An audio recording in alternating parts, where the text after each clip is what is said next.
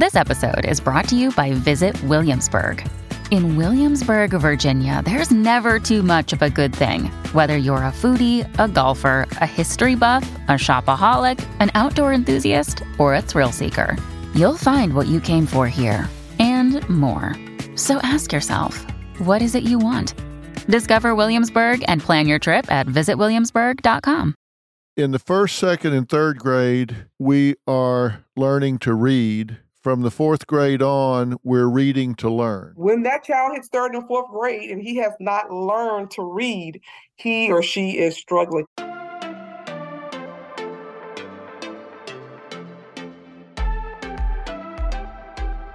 Hey, it's Dr. Phil, and you found your way back to fill in the blanks. Sadly, the interest to become a teacher or remain a teacher is really the worst that it's been in our nation's history. And we're going to tackle the teacher shortage, low standards, student whining, and new requirements in states like Arizona and Florida that passed what critics call the warm body law to put unqualified people in classrooms as teachers. Now, other states are pushing universities to expedite teacher certifications. Now, some districts are hiring student teachers who are still enrolled in college to be full-time first-year teachers. Now, speaking with me today is someone I'm a big fan of, Dr. Ingrid Haynes-Traylor. Served 2 decades in P-12 public education as a teacher and administrator, and now serves as the director of the National Literacy Institute. She also teaches bachelor's, master's, and doctoral level literacy courses and has published books and numerous journal articles on literacy instruction. Now, she actively researches best practices in literacy instruction for at-risk students and conducts literacy training and workshops across the nation to build instructional capacity in teachers who teach our most fragile learners. So, welcome, Ingrid. Thank you. Listen, I've got so many things that I want to talk to you about, and you have so much information about this literacy. We had the opportunity to visit before, and I hope we have more time to visit even after this. I was absolutely stunned at the state of literacy in America. This is something that you deal with every single day. How in the world did we get in the situation that we're in? And I'll preface it by saying, you say there are 130 million adults unable to read a simple story to their children at the end of the day. Yeah. How is that possible? Listen, I don't know. It's so many things have happened. One, what's recently happened was COVID, right? And that changed the dynamics of how we do school. I mean, this is going on 30 years with me teaching. Never did I teach kindergarten, first graders, online. So that was an issue. So many of our babies are already coming to school with a deficit reading. So many of our teachers, Dr. Phil, I know I'm getting ready to be on this hot seat, but so many of our teachers do not know how to teach literacy. Many of them are learning as they go, and many of them are learning through programs of teaching literacy. So it's they do not know. It's in everything. If you go to secondary, you'll have secondary teachers. They would tell me, "Oh, I'm just a science teacher. I'm just a math teacher." And I'm thinking, okay, well, if they can't read your science experiment project or whatever, then they won't be able to do what you want them to do in that particular area. So it has been one thing after the next. COVID hit. Many of our programs are not preparing teachers to teach literacy. I've worked in higher education, and you look at the degree plan of 120 hours, you may have one literacy course, one math content course, one math science course, right? And so here it is, they get thrust into the school system. And look, Dr. Phil, we don't tell them that you may get a class of 30, and of the 30, you may have 8 to 9 to 12 kids reading on different grade levels. Because if we did that, they wouldn't stay in the profession. So we have to make it seem like it's wonderful, it's going to be okay. Then all of a sudden, we throw them in first, second, third grade, and they start calling me, Dr. Ingrid, what is going on? Half my babies can't read. And then when you talk to parents, many of our parents are leaving it up to the schools to do it all. We are our children's first teachers. You should be going into the classroom telling that teacher, this is how my child learns best. He likes to be read this way, or he likes these type of stories. But a lot of our parents are leaving it all up to the schools, and that's not working. Well, let me ask you something. One of the things you said that just really stuck with me, and I thought you expressed it so well. I had made the comment that if you're not reading on grade level at the end of the third grade, that the risk of dropping out before graduation was 4 times normal, unless you were low socioeconomic, and then it was 6 times normal. And you said there's a reason for that. I wrote the quote down and I've repeated it many times. I threatened to take credit for it when you weren't around, but I haven't yet. I've always given you credit. You said in the first, second, and third grade, we are learning to read. Absolutely. And from the fourth grade on, we're reading to learn. Absolutely. I thought that was so insightful. And I think back to my kids, and to the extent I can remember myself, that is so right. Those first years, you're learning to read. It doesn't matter what you're reading, you're just learning to read the words. But then after that, you're reading to learn the content that they give you in science or math or government or whatever. And if you haven't picked up the skill, you're lost. Absolutely. Absolutely. And listen, Dr. Phil, the teacher doesn't have time. I mean, he or she has all this other information. Here it is. I'm in third grade and I absolutely need phonics. I absolutely need phonemic awareness. If I can't decode the word, how can I comprehend the text?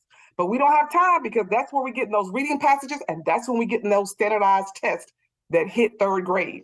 And so when that child hits third and fourth grade and he has not learned to read, he or she is struggling. A lot of the research says he or she will never catch up. It's just like we're just um, chasing numbers. Because the train just keeps moving faster, right? The sentences get more complex, the words have more syllables, and they're moving through the material at a more rapid pace.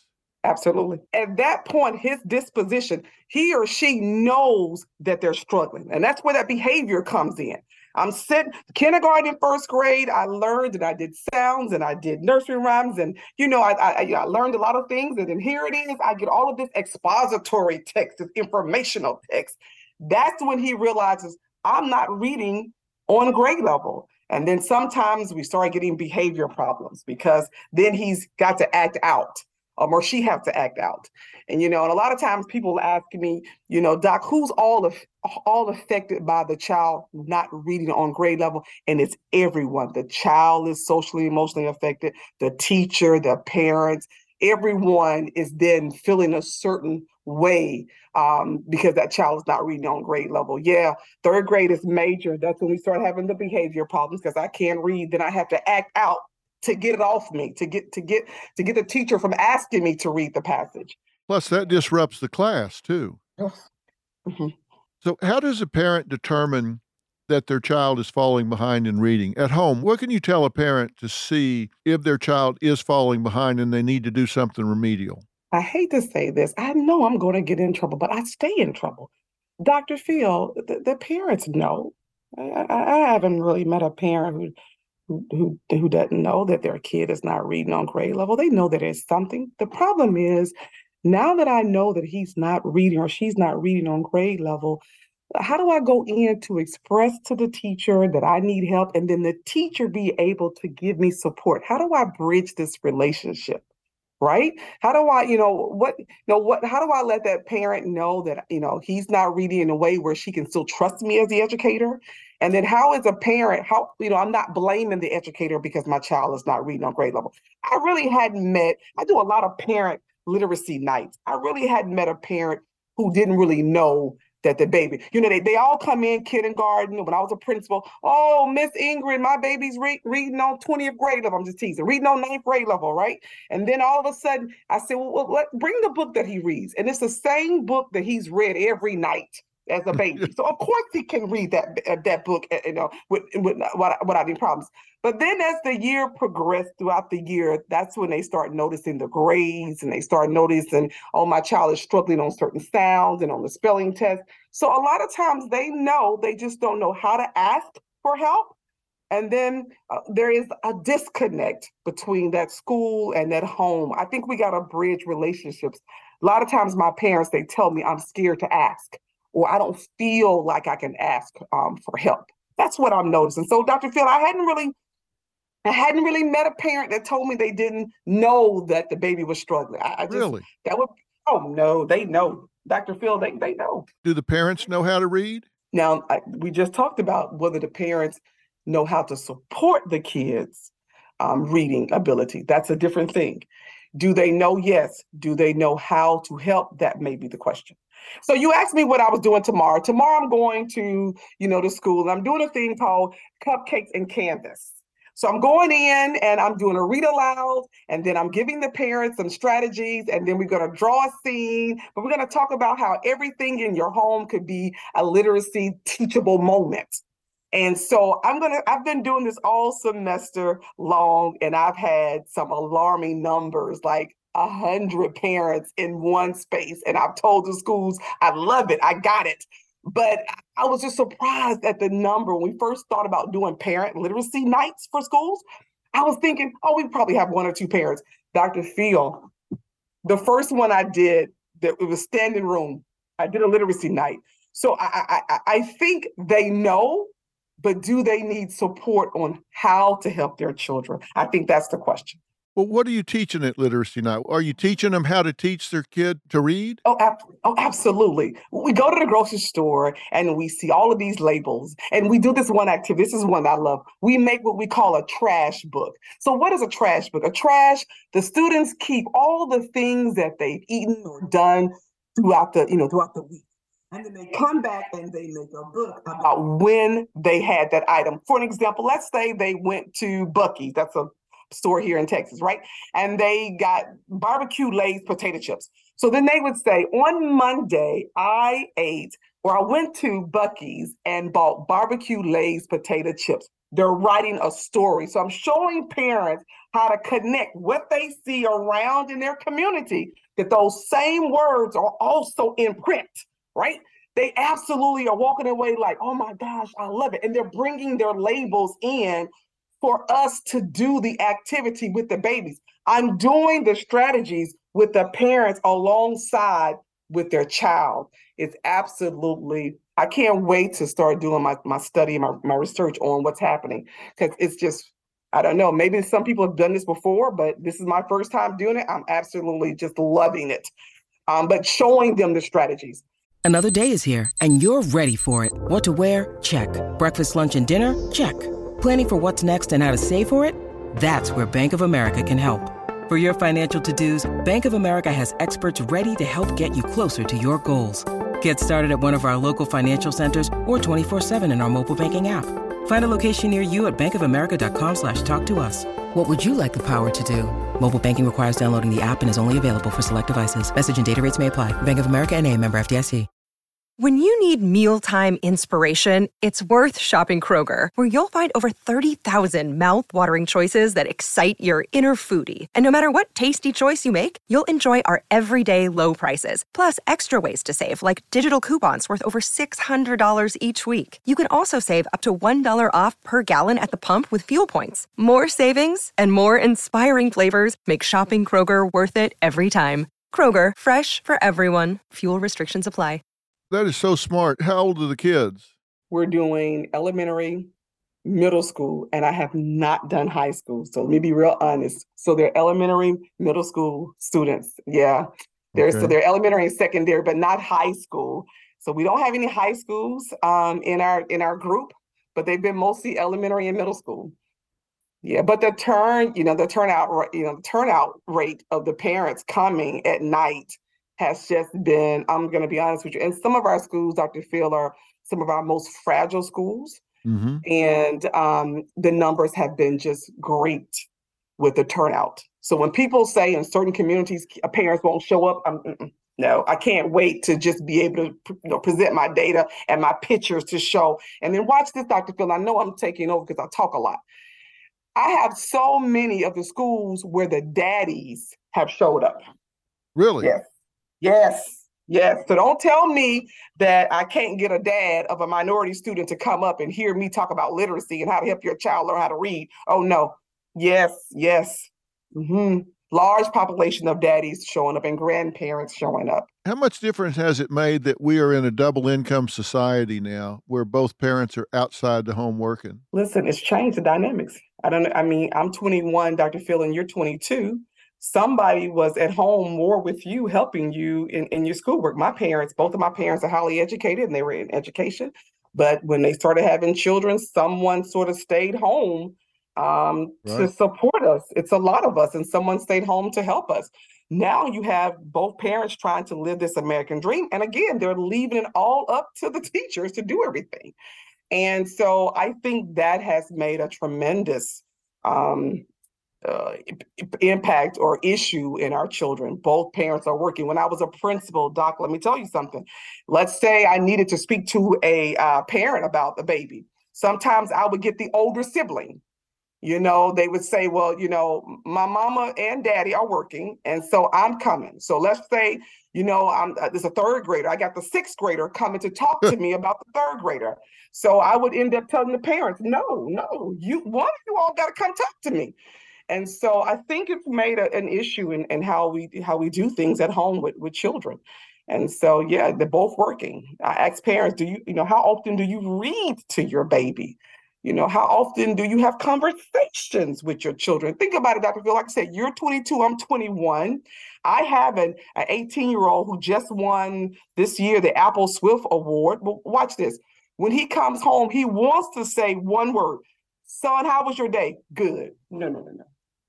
How was your day? What did you do? What happened at school? It's like I'm having to pull it out of him, but I know that I have to pull it out of him. A lot of parents accept that. A lot of parents, say he's in his room, and the students go days without having a conversation with the parents. That's unacceptable. And that's the reason why we have a lot of things that are happening that and we both know things that are happening in schools with crime, and the parent is the first to say, I did not know that was happening. You did not know because you were not paying attention to your child. There's an interesting body of literature out there, and there's one particular study. I don't recall the author of it, but I could find it. But there was a 1-to-1 inverse correlation between the number of words spoken in the home and the child's behavior. So a child would say, okay, can I go do this or that? Nope. Well, why not? Because I said no. Versus a home where they say, can I go do this? No. Why not? Well, you can't do it because the roads are icy and I don't think it's safe for you to do it. So I want you to stay home tonight where I'm not concerned that you're going to get into a wreck or what. And so when the parent shared the reasoning and the child could then internalize that, because all discipline ultimately needs to become self-discipline, but without that, there's no message for the child to internalize, and then that translates into a lack of self-discipline later. It snowballs downhill, right? When there's just no communication between the parent and the child. Yes. Dr. Phil, we look at that study. I know exactly what you're talking about, and we look at it from a cultural perspective. In certain cultures, it's what I say and it goes, right? And so I'm not going to give you an explanation. And in certain other cultures, we they express the reason as to why you should not do it. And then it goes on to vocabulary development of different groups and different ethnic groups. So I know exactly the particular research that you were talking about. And it goes on to talk about how many words the kids from a certain ethnic group come to school with. So many come with 600 words, for a period, and some come with 1,000 words and two. I know exactly what it is. So true. My parents always told me, they said, you can argue as long as you want, as long as it's respectful. The second you get disrespectful, the conversation is over. But you can debate till hell wouldn't have it as long as it is respectful. So I really developed some great early debating and negotiation skills because the channel was open as long as I didn't get mouthy. And if you look at these new day kids, as we call them, the Z kids, they are very expressive. And a lot of us, if you're my age, sometimes I think it's talking back, but they think of it as expressing themselves and having a viewpoint. And so I'm with you with being able to debate and using your words to express yourself. But then you have a lot of educators, Dr. Phil, that feel like, listen, that's disrespectful. I said no, and it's no, and that's it. And it's a lot of cultural piece behind that as well. And so I'm so with you. Yeah. Dr. Phil, I got an 18-year-old. And he loves to converse back and forth with me on his opinion. And now that he's won all these awards and he's designing apps, Dr. Phil, he thinks he knows more than I know. But I'm grateful for the conversation. I'm grateful that we can have the interchange where he can, I guess, talk to me like he's on the same level as me. Yeah. Well, when your kids come home, you say, where you been? Nowhere. Who'd you see? Nobody. What'd you do? Nothing. And the door slams. No. Open the door. Come back out here. We're going to have a conversation about this. And it may be hard for them to get started, but once they get started, you can't shut them up. Doc, that is so true. That is so true. And that's getting the parents to know to get started. And a lot of times, I do a lot of SEL. And so I do a lot of SEL with teachers and parents. And a lot of times, if you just keep the conversation going, you'll hear what's hurting them. They will eventually express to you, I'm having problems at school. I don't like my appearance. I don't feel good about myself. But we don't take time to keep pressing to get to those answers. Someone told me the other day, Doc, because the parents are afraid, they don't know what to do when they hear things like, I don't like myself. I don't want to live. They get scared and they shut down and don't know how to go seek resources. Yeah, they may be intimidated by it. But one of the things that I've always told parents, and it worked really well for me, Robin and I have 2 boys, and they were 7 years apart, actually. My rule with them was always that if I wanted to talk to them, I wouldn't put them at a table or a chair in front of me. I would say, let's go outside and shoot some baskets, or let's take the dog for a walk or whatever. Because if we were doing something else, even though it was just the 2 of us, and I could talk to them while we were walking or while we were playing a game of horse out in the basketball court or something, they didn't feel nearly as conspicuous. And I just keep kind of pecking. And before long, they tell you everything. They just don't want to feel like they're on the hot seat. So, Doc, now you the expert in this part. I don't know if that's a daddy thing, because I can't get them to give me halfway of anything. But if my husband, who does what you do, and the kid's father, if they do the basketball or driving in the car, whatever I thought I needed to know, especially like my 30-year-old, they could get it out. And I'm thinking to myself, I'm the educator. I'm the mommy. I should get, but for some reason, I think that works, Dr. Phil, because I'm sitting there pressing, like, wait a minute, A, B, C, the teacher said this, and how do you feel, and whatever. And they could go with their dad and drive around, I guess, and play basketball or go, I don't know, to the store. And he would come back and be able to tell me everything that was happening. I don't know if that's just what daddies can do, I guess. Well, they just don't want to feel conspicuous, I think, is the thing about it. And you say that parents sometimes lack the tools and teachers lack the tools to teach all of these kids. But I wrote down some of the things you said and then some of the things that I've found. And let me run over these for our listeners right now. Okay. Literacy data and impact on nation and economy. You said 130 million adults are unable to read a simple story to children. 21% of adults are illiterate in 2022. 45 million are functionally illiterate and read below the 5th grade level. 44% of adults don't read a book in a year. 3 out of 4 on welfare can't read. And 20% of Americans read below the level needed to earn a living wage. That is really troubling to me, that we have such high percentages of people that can't functionally read. Now, these are people that are out of school. Is there any kind of plan? The first page of a book never tells the full story.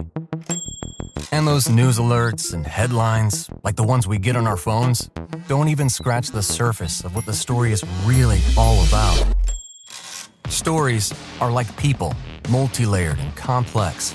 It takes some digging to find the truth, but when we find it, it can change our world. We like to dig. The news on Merritt Street. Essential television. There are over 90,000 people missing at any time, and over 500,000 are reported missing every year. And that's just in the United States. I'm Mike Morford. And I'm Jess Betancourt. And in our podcast, Missing Persons, we discuss cases of people who have gone missing under mysterious circumstances. And we're joined in each episode by guests who are either related to the missing person, investigating their disappearance, or advocating for answers in the case. Missing Persons is available everywhere you listen to podcasts, and there are dozens of episodes to binge on right now. Subscribe today so you don't miss an episode. Competitively, how do these people ever get out of poverty? How do they ever get out of paycheck to paycheck, particularly now when affordability is such an issue? If these people don't have the ability, if they don't have the literacy skills, how do we fix that for our American population?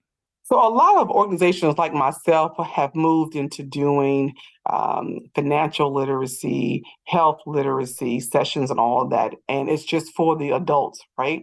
To try to provide resources and support. I do ELL classes.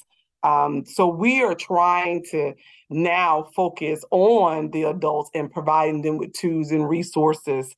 But it's that financial literacy, it's that health literacy, it's just that day in functioning literacy that you need to be able to survive. So a lot of organizations like myself are trying to go in and provide and partner with stakeholders and providing adults with those resources to be able to help themselves and help their children.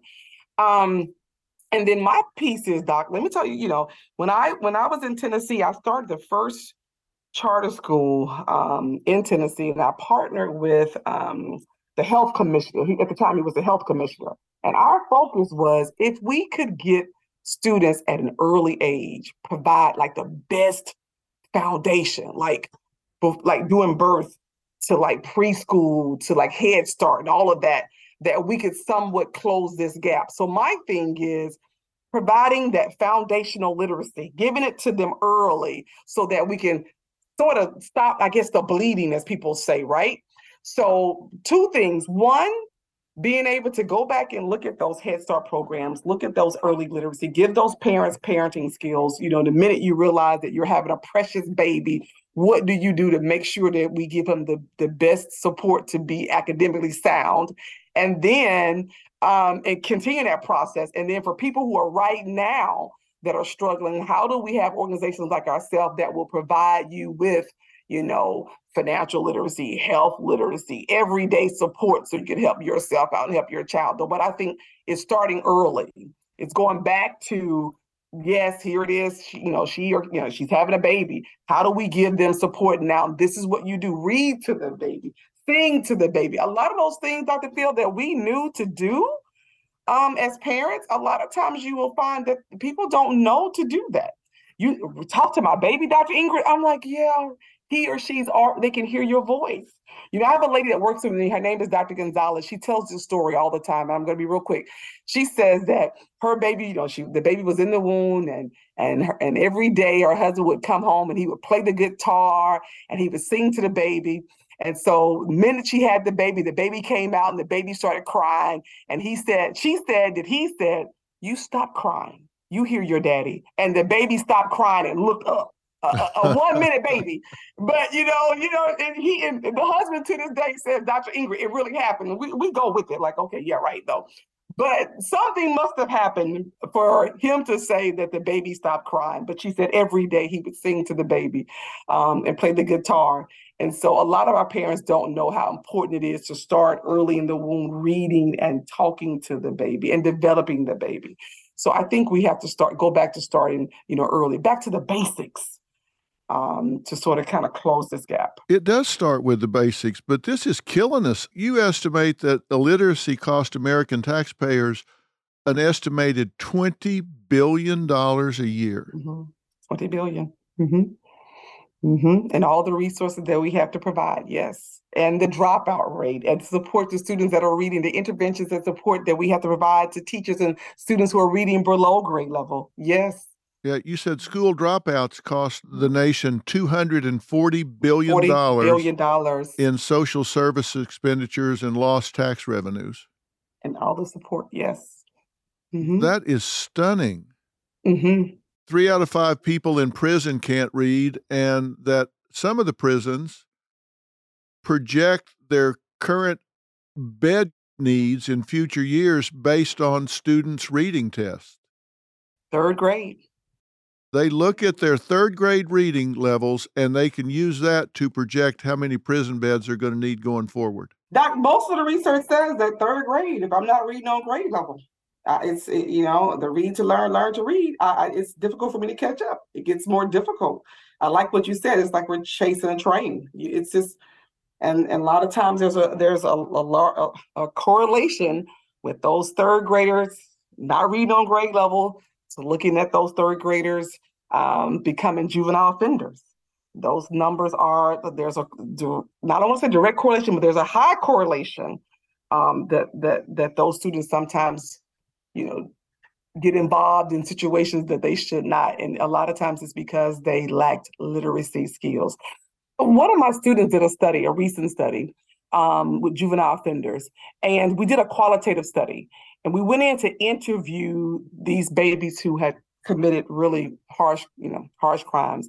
And so one of the questions was like, when did you realize that you were struggling with reading or struggling with school? Dr. Field, do you know a lot of the babies there said kindergarten and 1st grade, they knew that there was a difference with them performing in school? Really? We were thinking they were going to say, I don't know, 3rd grade.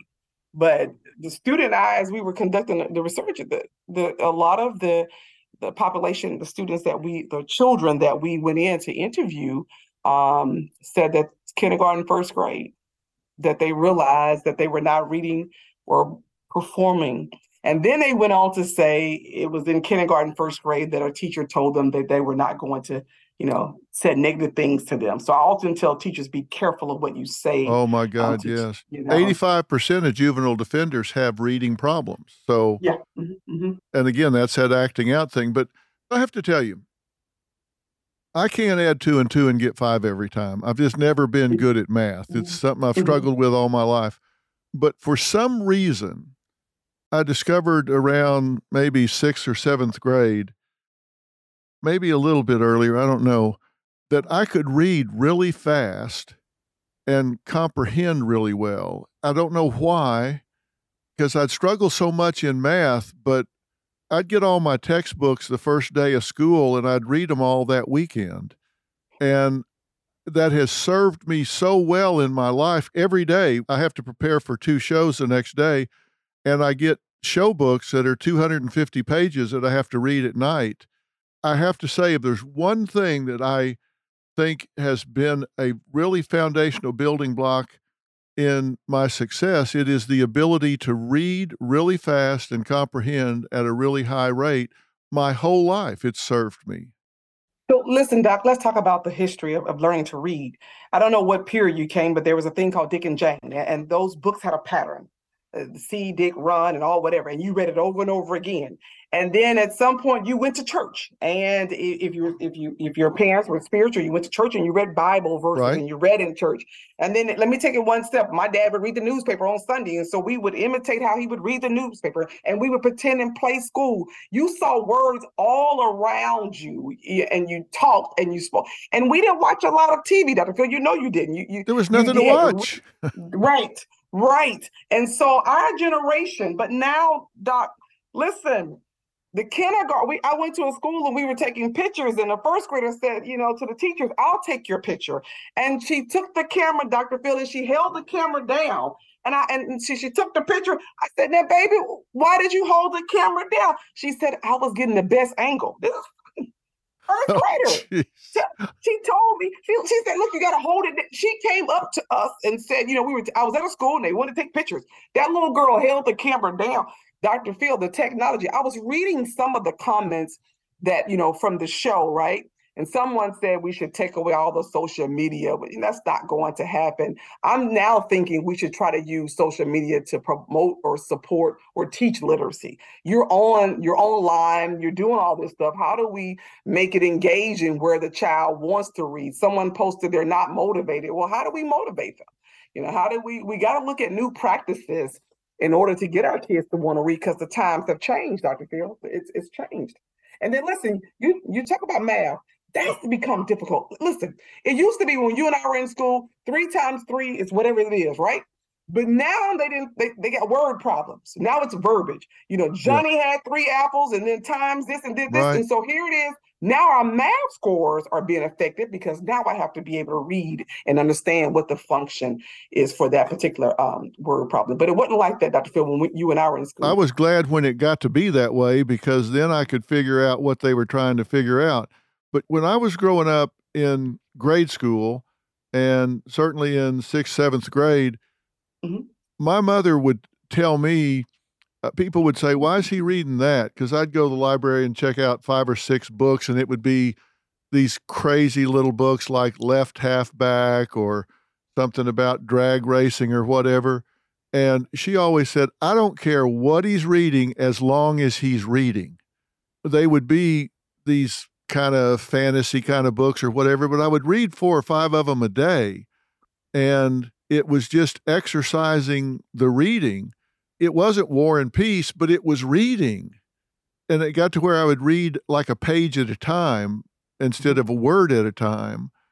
And then when it came time to read something that mattered, then it was really easy. But even comic books, if kids will read anything, it seems to me that it's good that they're reading. So listen, Doc, I compared, reading or learning to read. Like I played basketball and I was pretty good. In order to be good, you got to practice, and you got to do it over and over again and practice the right way. So when we do our sessions or trainings at the National Literacy Institute, I'm not selling the program. I tell them all the time, Doc, what can I buy for our school? I don't have anything.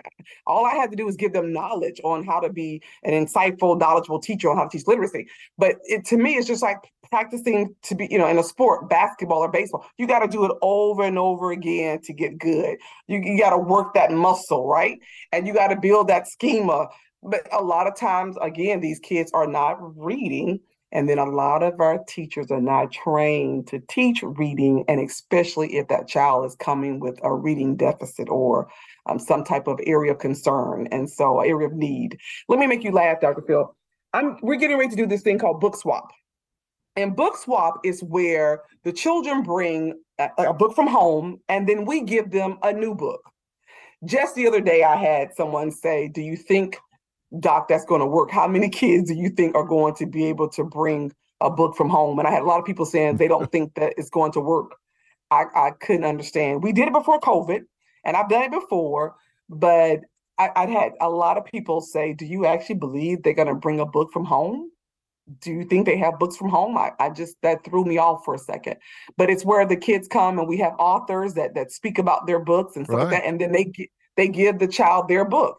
And I, for the first time, I heard quite a few educators tell me they can't wait to see how I'm going to pull this off, because they can't imagine children bringing books from home, that they don't have books at home. Wow. So, yeah, I'd be interested to see how that goes, if they're actually reading in the home. But they said they didn't have books. So I'm such a person, like, again, I play sports, I like to win. Because I heard that, I'm like, I can't wait to do it though. But that they want to see. They don't think the kids will have books at home to come and swap with me. Basically what they said, we don't want you to be embarrassed in front of authors because the kids may not bring books to get a new book. All right, now you can't float that by here twice. So where did you play basketball? Oh, Dr. Phil, listen, should I don't want to tell you. I'll just keep it to myself. But Doc, I was really, really good. Let me say this to you. I asked my coach, I hadn't seen him in so many years, right? I went to a game and I saw him. I played at HBCU. And I told him, I said, why didn't you try to start me, during the preseason? And he said, well, you were a freshman and freshmen don't start, but Dr. Phil, I was the best person on the team. And so I told him, if you don't start me, I'm going to leave, because everyone had recruited me to come play. And so, during the real season, he started me and I scored, I guess I got to tell my own story. I scored 26 points in the first game. And then I started every other game after that. And so I said, how do you feel? How did you feel not playing me after I scored so many points? Now, mind you, this is 20-some years ago, right? This is what he says to me. He said, little girl, it wasn't your jump shot. It was your ability to rebound. I was like, what? He was like, you was one of the best rebounders. So my self-esteem went even higher. I was like, what? He was like, your little set shot was okay, but it wasn't all that good. It was your ability to rebound. I'm sorry. So what position did you play? Dr. Phil, I'm very tall. When I was in Tennessee, of course, everyone knew me as the tall basketball player. I broke so many records in Memphis, Tennessee. But when I went off to college, there were other girls that were taller than me. So in middle school, high school, I was already 5'11". I was already at the tallest person and hitting the backboard when girls were not even touching the backboard. But when I got to college, I played off guard. But when I was in middle school, high school, I was the center player. But yeah. Uh-huh. I was good, Dr. Phil. Dr. Phil, I was good. Let me just preference. I was good. If they had WNBA back then, I would have been able to. You would have done it, huh? I would have done it, though. Yeah, but we need you more doing this. I absolutely love it. We need you more doing this. Dr. Phil, we did a conference. Let me just say this other piece. I'm having a good conversation with you. This year was my 20th year doing the National Literacy Institute. And Ron Clark was my speaker. So a lot of times he and I do a lot of stuff together. I told him this time I wasn't going to let him outdance me. So I had practice on my moves. So I didn't I think I did him this time. I outdanced him. But we had over 3 to 5, I think it might have been close to 5,000 teachers at this conference. And when I tell you the spirits were high, I mean, it was a lot of great presentations, but the morale, the feedback that we got, people were like, they had never attended a conference like ours. We try to bring a little entertainment as well as good presenters that know how to focus on, helping children read and read on grade level. That's what we literacy. It was really good, though. This is our 20th year, and we had a good turnout. Oh, so I can imagine. We're just trying to reach as many teachers and provide them with support to really make an impact in the lives of children. Yeah, that's my focus. What are we going to do about this teacher shortage? Oh, listen, we got to make it more attractive to students who want to major in education. Here it is. They come to higher ed, and I'm in the area, and I'm trying to promote people to come into my, organization. Hey, do you want to be a teacher? And they all look like, no, I'm going to business. I'm going here. So we got to figure out how to make the field a little bit more attractive, right? I do think we have to increase. I don't feel bad about saying that. I've been in education, the only thing I've ever done. So I feel like I have the credibility, as the kids say. I feel like I can say we need to increase the pay. It needs to be a little bit more so that teachers can have just one job. I go into schools and I hear teachers saying they work 2 jobs. I just want you to get paid, and then work this one job, go home and rest and come back and be energized the next day. I don't want you to leave and then have to go work a night shift to be able to do that. I also I think we got to really talk about how to teach all children, right? Dr. Phil, my first year teaching was difficult. I'm African American, but I had never been around groups that might have been from a lower socioeconomic status. Let me just put it that way. So even though I looked like my parents, I still had a difficult time being able to understand my parents, right? And that still happens now. So we got to make sure that we understand how to do culturally responsive teaching, how to make sure we can be able to teach students who may not look like you or that may look like you, but come from different backgrounds. I think that may help attract. And then I think we got to make sure that teachers have a voice. I hear so many teachers saying they don't listen to what I actually need in the classroom to increase the numbers. Well, have we got non-educators directing the educational system? Of course. I think, I'm going to get in trouble, but I think that's who tries to make all the decisions. You've never taught before. You think because you're in this certain role, you make these decisions, top down. Yeah, yes, I think that's one of the main problems. And then everybody has something to say when the school is not performing, but they never go to that school or to that source to get, what is needed. So yeah, everyone, yes, I do. A lot of people that are making decisions are non-educators. I do.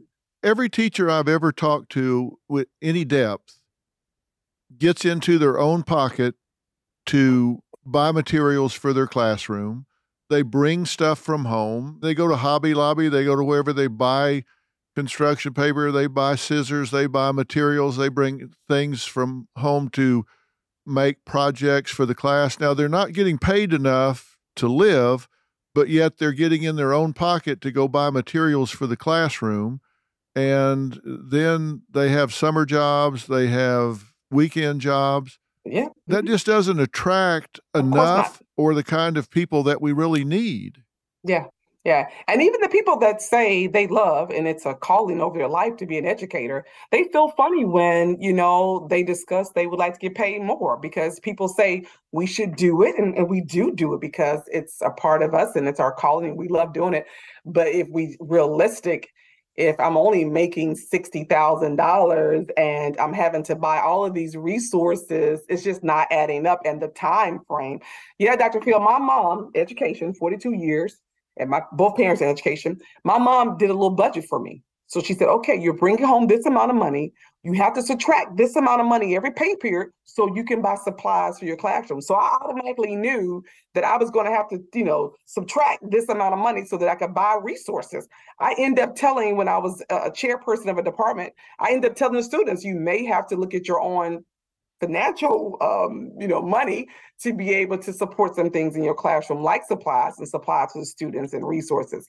Yes, Dr. Phil.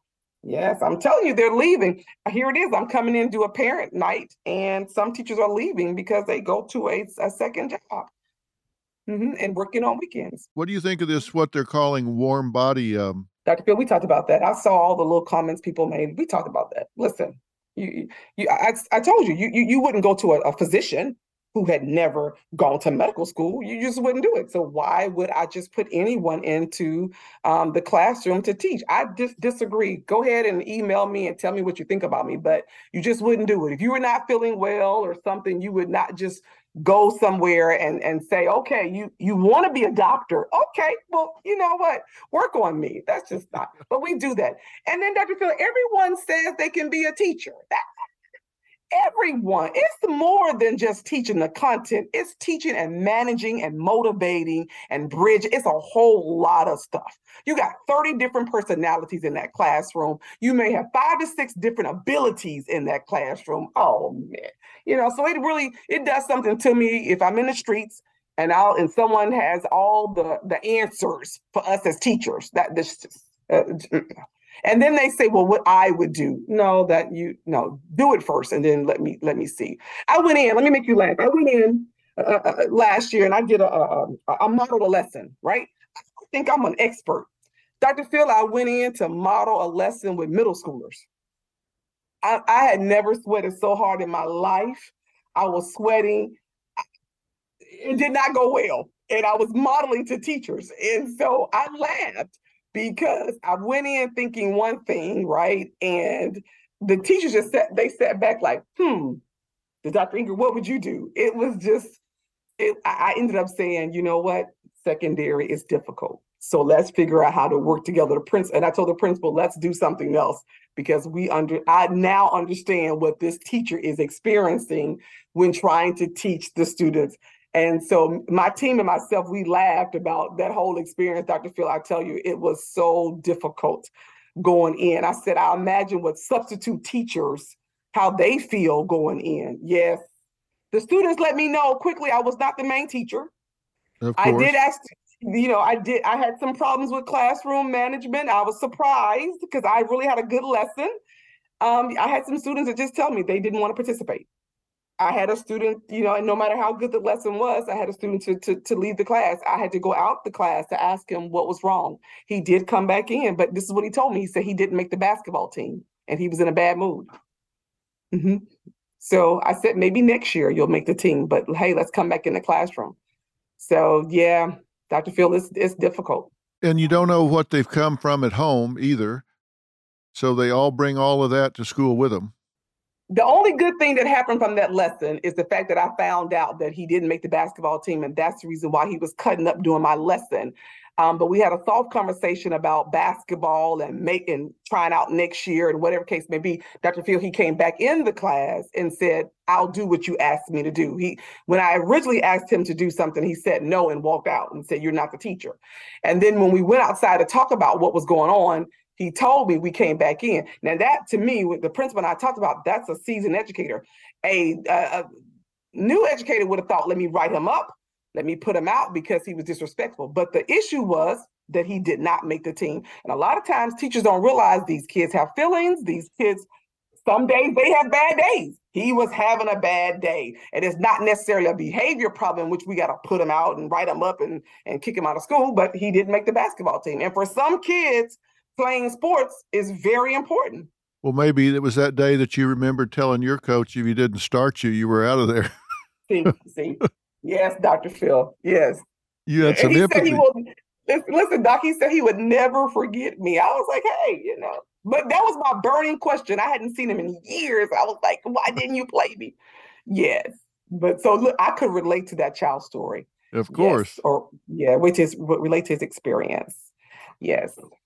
Well, everything you're saying makes so much sense. And I want parents to really hear what you're saying here and to pay attention to whether their child is reading on grade level or not. Pay attention let me put my psychology hat on here for a minute, and pay attention as to whether or not your child is showing some departures from baseline or not. Because if they're starting to act out, or if they're experiencing something where they're being withdrawn, or they're starting to show some emotions you're not used to seeing, or whatever that could be distracting them, ask those questions and don't take nothing or no for an answer, because what you said was so profound. The first 3 years they learn to read. From there on, they read to learn. And whatever it takes, you've got to close that gap, because it will cost them money. It will cost them years off their life. It will cost them so many things if they don't complete that education and move on into their lives. Dr. Phil, let me also give another resource for parents, and it may seem very small, but there is this thing called the Dolch word list. You've probably seen it with your babies or grandbabies, and they have a number of words per grade level.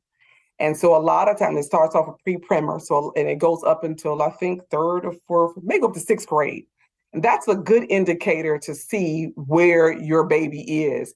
If you give that list to your baby, he's sitting in third grade right now, midway, he should know the majority of those words on that list. If he does not, that's when you need to say, well, let me sort of give some more attention to it. But there is a set of words, because you know that most of our textbooks, no matter what, are written on, eighth grade level, right? It's not until masters and the doctorate that you get those level or tier 4 words, those specialized words. But most of those words we'll see over and over again.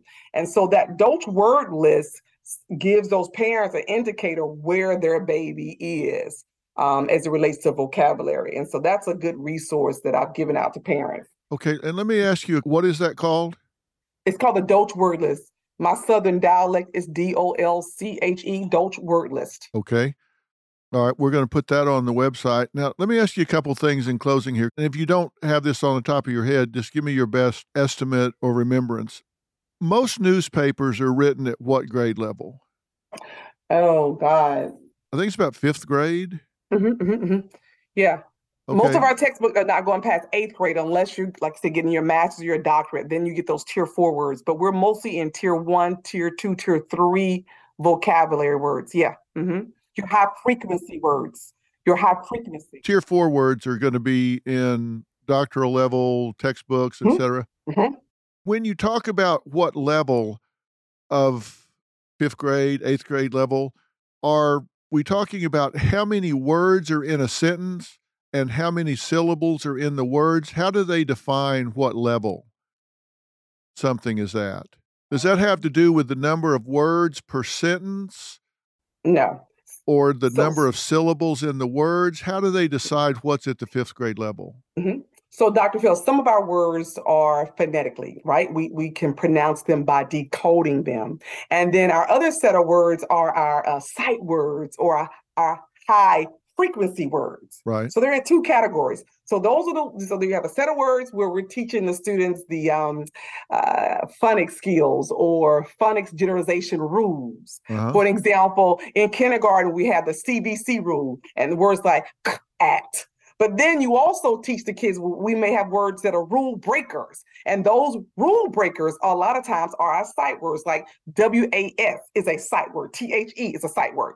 And so you have between 500 to 1,000 sight words. And then you have these words that we pronounce phonetically. And so that's what they mean. Does that make so? If you can't decode the word, and that word is not a sight word, then that's how we have a problem with comprehension. Does that make sense? So you should be able to look at that word, determine if it's a sight word, or determine if you have to use one of your rules to pronounce the word.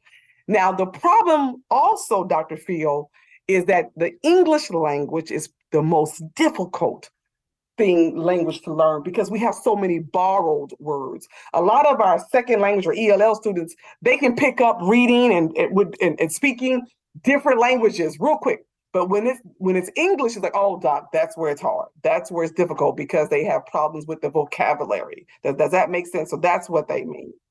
Yeah, because it always drove me crazy when I was trying to explain to my grandkids how you pronounce tour like a band going on tour. Mm-hmm, mm-hmm. You pronounce for as for and sour as sour, but they're all spelled O-U-R. There's three different pronunciations. It's S-O-U-R, T-O-U-R, F-O-U-R. Only difference is the first letter, and they're pronounced three different ways. And my grandkids are saying, okay, explain this to me. I'm saying, no, I don't think so. I need to go. Yeah. And what we do now is we'll say, what's the origin of the word? And that's the reason why it's pronounced that way. But look, what the other thing that's interesting with learning to read, Doc, is our dialects.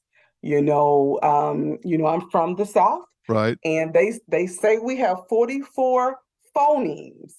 But Dr. Phil, sometimes, depending on where you're from, you go down to about 20 phonemes, diphthongs, and things of that nature. So all of that plays a role. Funny story. No, it's time to go. My neighbor said, Doc, I'm going to go get some Earl. I'm going to put Earl in my car from NTB. I sat there. I said, wow, okay. And he kept on talking. He said, oh, they got the Earl on sale. And I said, okay, how can a human be on sale? As he kept going, Dr. Phil, I realized he was trying to say oil. Now, did I correct my neighbor? No, I did not. No. I said, well, you know what? When you go to NTB and get Earl, I need the synthetic Earl for my car too. So, yes. So dialect also plays a role when teaching the kids to read and read phonetically. It does. It absolutely does. Yes. Mm-hmm. Yeah, I guess it's from where you're from. Oh, absolutely. Absolutely. Yes. Mm-hmm. Well, this is absolutely fascinating, and it is an epidemic issue of illiteracy. It's costing us money. It's costing people quality of life. It's costing people longevity in their lives. And I thought it was so fascinating what you shared with us when we talked before. Mm-hmm. There's so much more to talk about with regard to this. I hope you'll make time to talk to me again, because I think there's just so much more to talk about with regard to this. And I think you are fascinating and entertaining, and I would love to have you back again. Doc, I'm enjoying it. I'm telling you, we're talking about literacy. Oh, my area. I can imagine the convention you have, the meeting you have. I bet you it is the best they ever go to. Doc, it really is. It really, let me tell you this. I'm not just saying it because I'm saying it, but I'm saying it. It's something that I've always wanted when I was like truly in the classroom. I always wanted to go somewhere where I would be energized and also get good information. We bring dynamic speakers. And of course, I'm there having a great time. Someone said I should start doing comedy sets. I don't know what that means though, but anyway, I've just enjoyed it. I'm enjoying bringing both together, a little entertainment to motivate you, right? To want to stay in this field. And then I'm giving you that good content knowledge of how to be an effective teacher. I'm not selling anything. I'm just trying to show you and give you information of how to teach those babies how to read. Yeah. If I get you motivated, look, Doc, if I get them motivated, right? And they feel good about teaching, regardless of how little the pay is, they may stay in the profession. So we will not have this warm body issue. If I can get more teachers to say, you know what, I can do another year. I can do another year. You bet. Yeah. Listen, if you love what you do, you never work a day in your life, right? Totally. Yeah. Thank you for talking to me today, and you promised to do it again. I'm going to hold you to it. Oh, yes, sir. I've enjoyed it. Dr. Ingrid, thank you so much. Thank you. Have a good evening. All right. Talk to you soon. All right. Bye-bye.